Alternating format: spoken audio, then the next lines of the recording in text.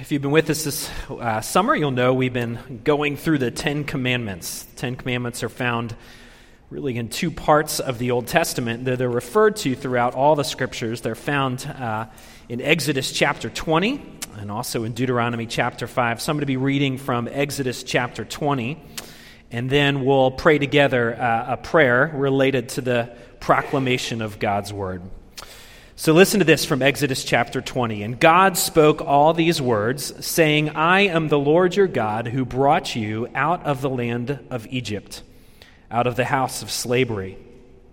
You shall have no other gods before me. You shall not make for yourself a carved image or any likeness of anything that is in heaven above, or that is in the earth beneath, or that is in the water under the earth. You shall not bow down to them or serve them, for I, the Lord your God, am a jealous God, visiting the iniquity of the fathers on the children to the third and fourth generation of those who hate me, but showing steadfast love to thousands of those who love me and keep my commandments. You shall not take the name of the Lord your God in vain, for the Lord will not hold him guiltless who takes his name in vain. Remember the Sabbath day to keep it holy.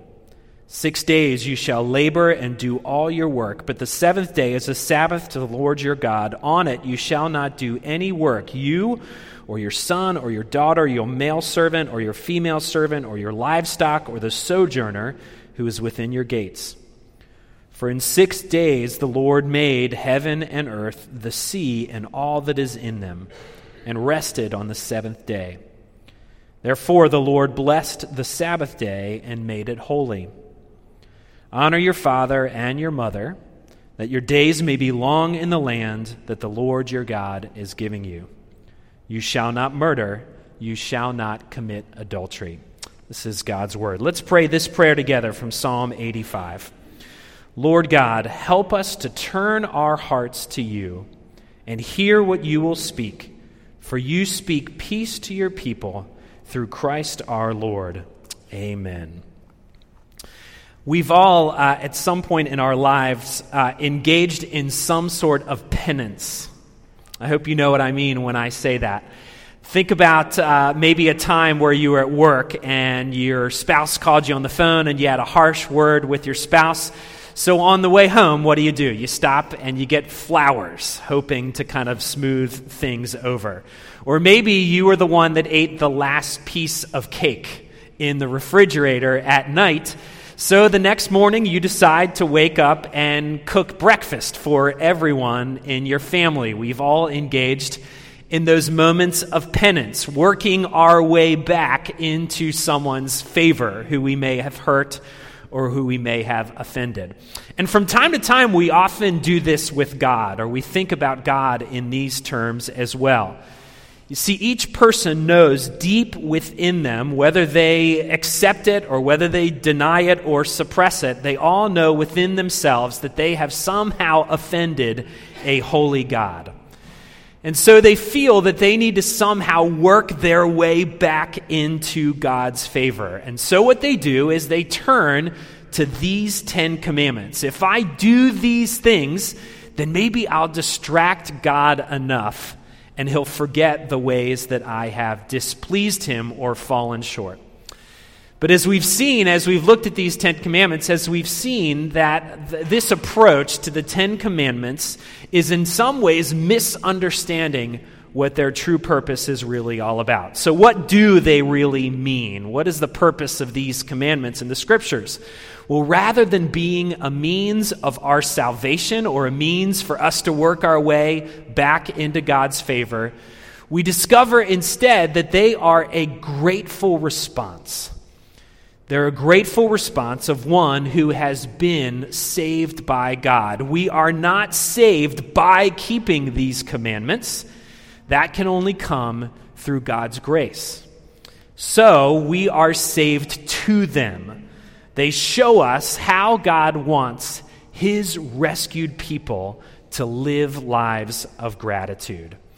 And in many ways, they are surprisingly comprehensive. Even though they are just a few short words, they are surprisingly comprehensive. They speak deeply about how our relationship with God ought to be, what it ought to look like.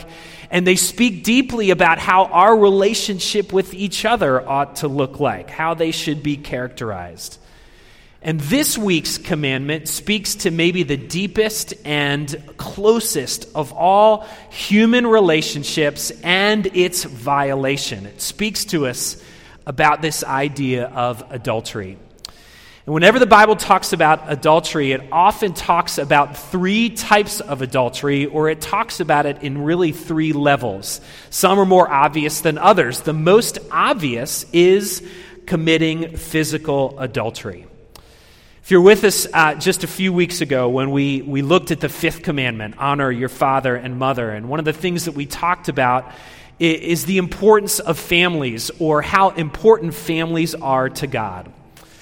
We talked about how many pressures there are in our current culture that often challenge families. We discussed how families are the context in which persons are formed. They are the real-life classrooms in which we first learn about God and learn about life.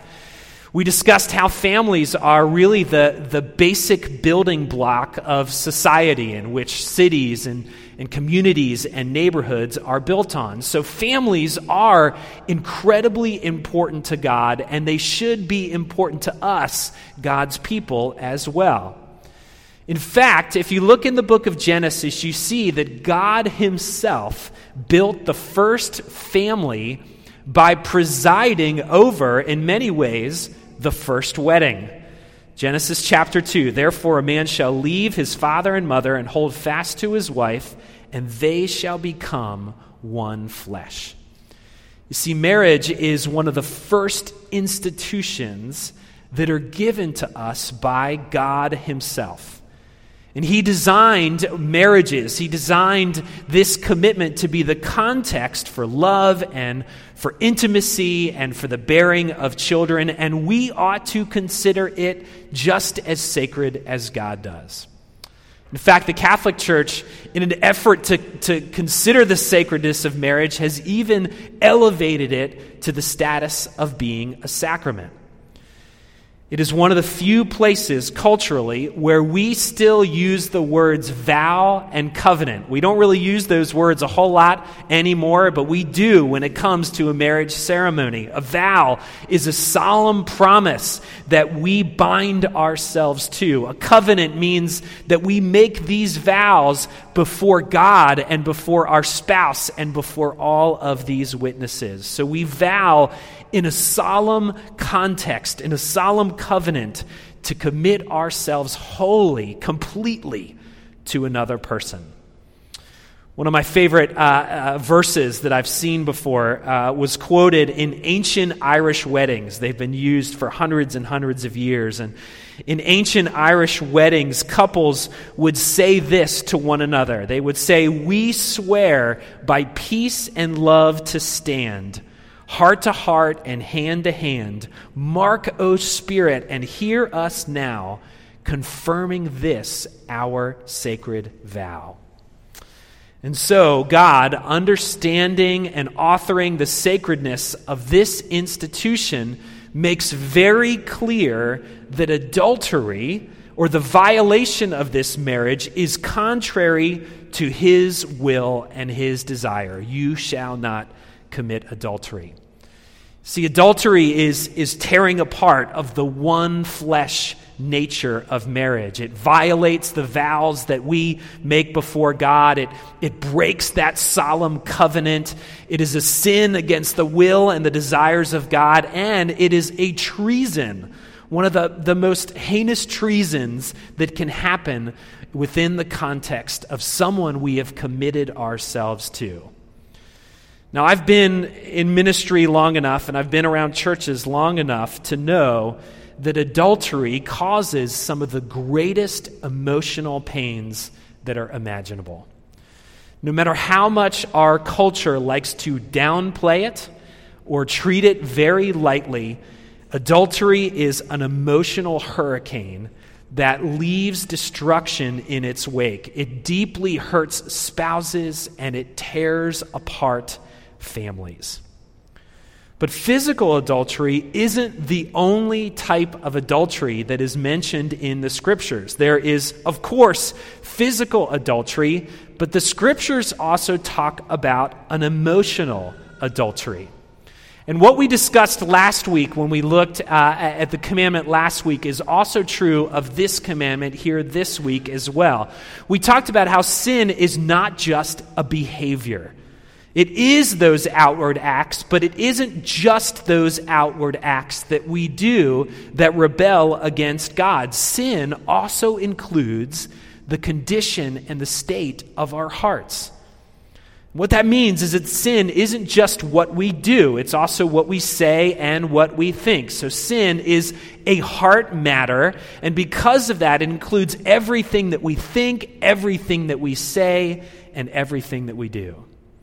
So Jesus, understanding that, says this in Matthew chapter 5. He says, "You have heard that it is said, 'You shall not commit adultery.' But I say to you that everyone who looks at a woman with lustful intent has already committed adultery with her in his heart." See, what Jesus does here is he defines lust as thought adultery. And so God's sexual ethic gets a little deeper here than we first realize when we look at this commandment. About 7 or 8 years ago, I was still a youth minister, and I was working at a church, and the church was connected to a Christian school. And I was asked by the Christian school to come and talk to their 8th grade boys about lust and pornography and the challenges of that in our culture. It was a part of their health unit, and I'm guessing that the health teacher didn't want to go there, didn't want to touch that subject matter, and they asked me if I would be willing to do it, and I said, well, sure, I'd be willing to do it, and I guess it went well enough that they asked me to come back for several years whenever they got to this health unit. It actually put me in an awkward position at one point, because every time I'd walk in the school, people would look at me and they say, "Hey, aren't you the lust and the pornography guy?" And I had to be known by that at that school. But the first year I taught, I did all sorts of research on this topic and the thinking behind it. And one of the things that I discovered about it is that the first exposure for most children to the nature of lust and pornography is around 11 years old now. And that was about 7 or 8 years ago. You can only imagine how much younger that has become. And so we all are presented with these temptations and realities of concerning lust every single day, and it starts at an incredibly young age. But we don't even have to be presented with the temptation in order for us to often struggle with the issues surrounding lust. The temptation, sure, is present in our culture, and we can talk all day long about how our culture makes these things difficult and challenging.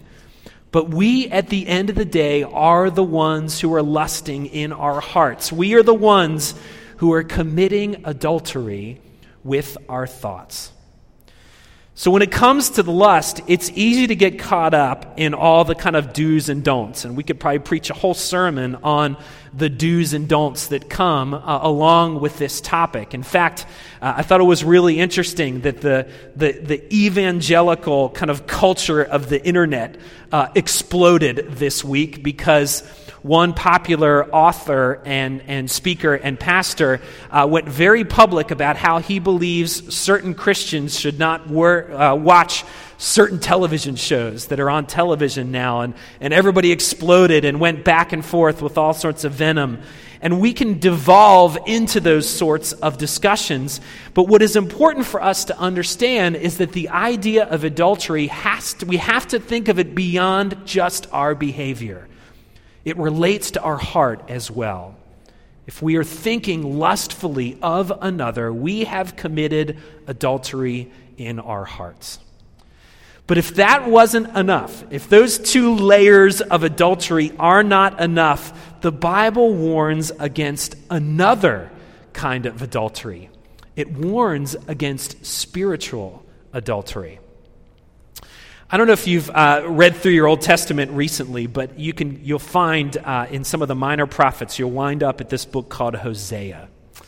And Hosea, it's easy to miss. It's kind of caught up in a lot of different other minor prophets, but Hosea is easily probably one of the most scandalous books in all of the Old Testament. When I was a kid, I wasn't allowed to watch that movie Pretty Woman that came out with Julia Roberts, and probably for good reason. But the Bible has its own version of this story, and it is called the book of Hosea. What you find as you read these minor prophets is that God often instructs his prophets to do very bizarre things, often very bizarre behaviors. And the point was that not only with their words were they to communicate God, but they were to do it in sometimes their lives, and they would illustrate that with their lives. And Hosea may have had one of those, the hardest of all illustrations that God called him to do. You see, God comes to Hosea and he instructs him to go find a prostitute. The scriptures call it the wife of whoredom. He has to go and find a prostitute from the streets and take her as his wife. And he does this. Her name is Gomer, the woman he discovers. He does, and she bears him 3 children, and each one of them get really bizarre names. And then after several years, what happens is Gomer abandons Hosea and returns to her life of prostitution. We don't know how Hosea felt. Maybe he felt relieved that she was now gone. But God comes to him shortly thereafter and tells Hosea, "You are not done. Go and buy your wife back from her prostitution." So Hosea goes to the slave trade of his day, and he buys back his wife with 15 shekels of silver and some goods. Now, why would God ask a prophet to do this? Why would he ask him to do this? Why would he make such a visceral and vivid picture for his people? Well, he tells us why in Hosea chapter 4. He says this, "My people inquire of a piece of wood, and their walking staff gives them oracles, for a spirit of whoredom has led them astray, and they left their God to play the whore." You see, one of the most common illustrations that God uses to describe his relationship to his people is a marriage. God himself took a vow, and he entered into a covenant with his people. He devoted himself to them, and they were to be singularly devoted to him. And so, every time that they sin, every time that you and I sin, every time we rebel against God, anytime we worship anything that is lesser than God, anytime our devotion is half-hearted or divided, every time we rebel against God in thought, word, and deed, we commit spiritual adultery.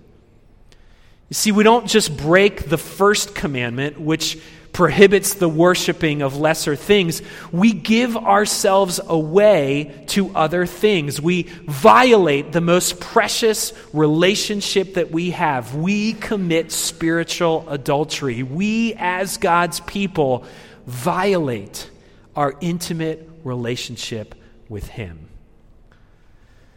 So this commandment, this prohibition of adultery, is much deeper than just physical. But it touches every part of our lives, our bodies, our hearts, our emotions, and our spirit. And in many ways, we all must conclude that we all, in some shape or form, are all adulterers.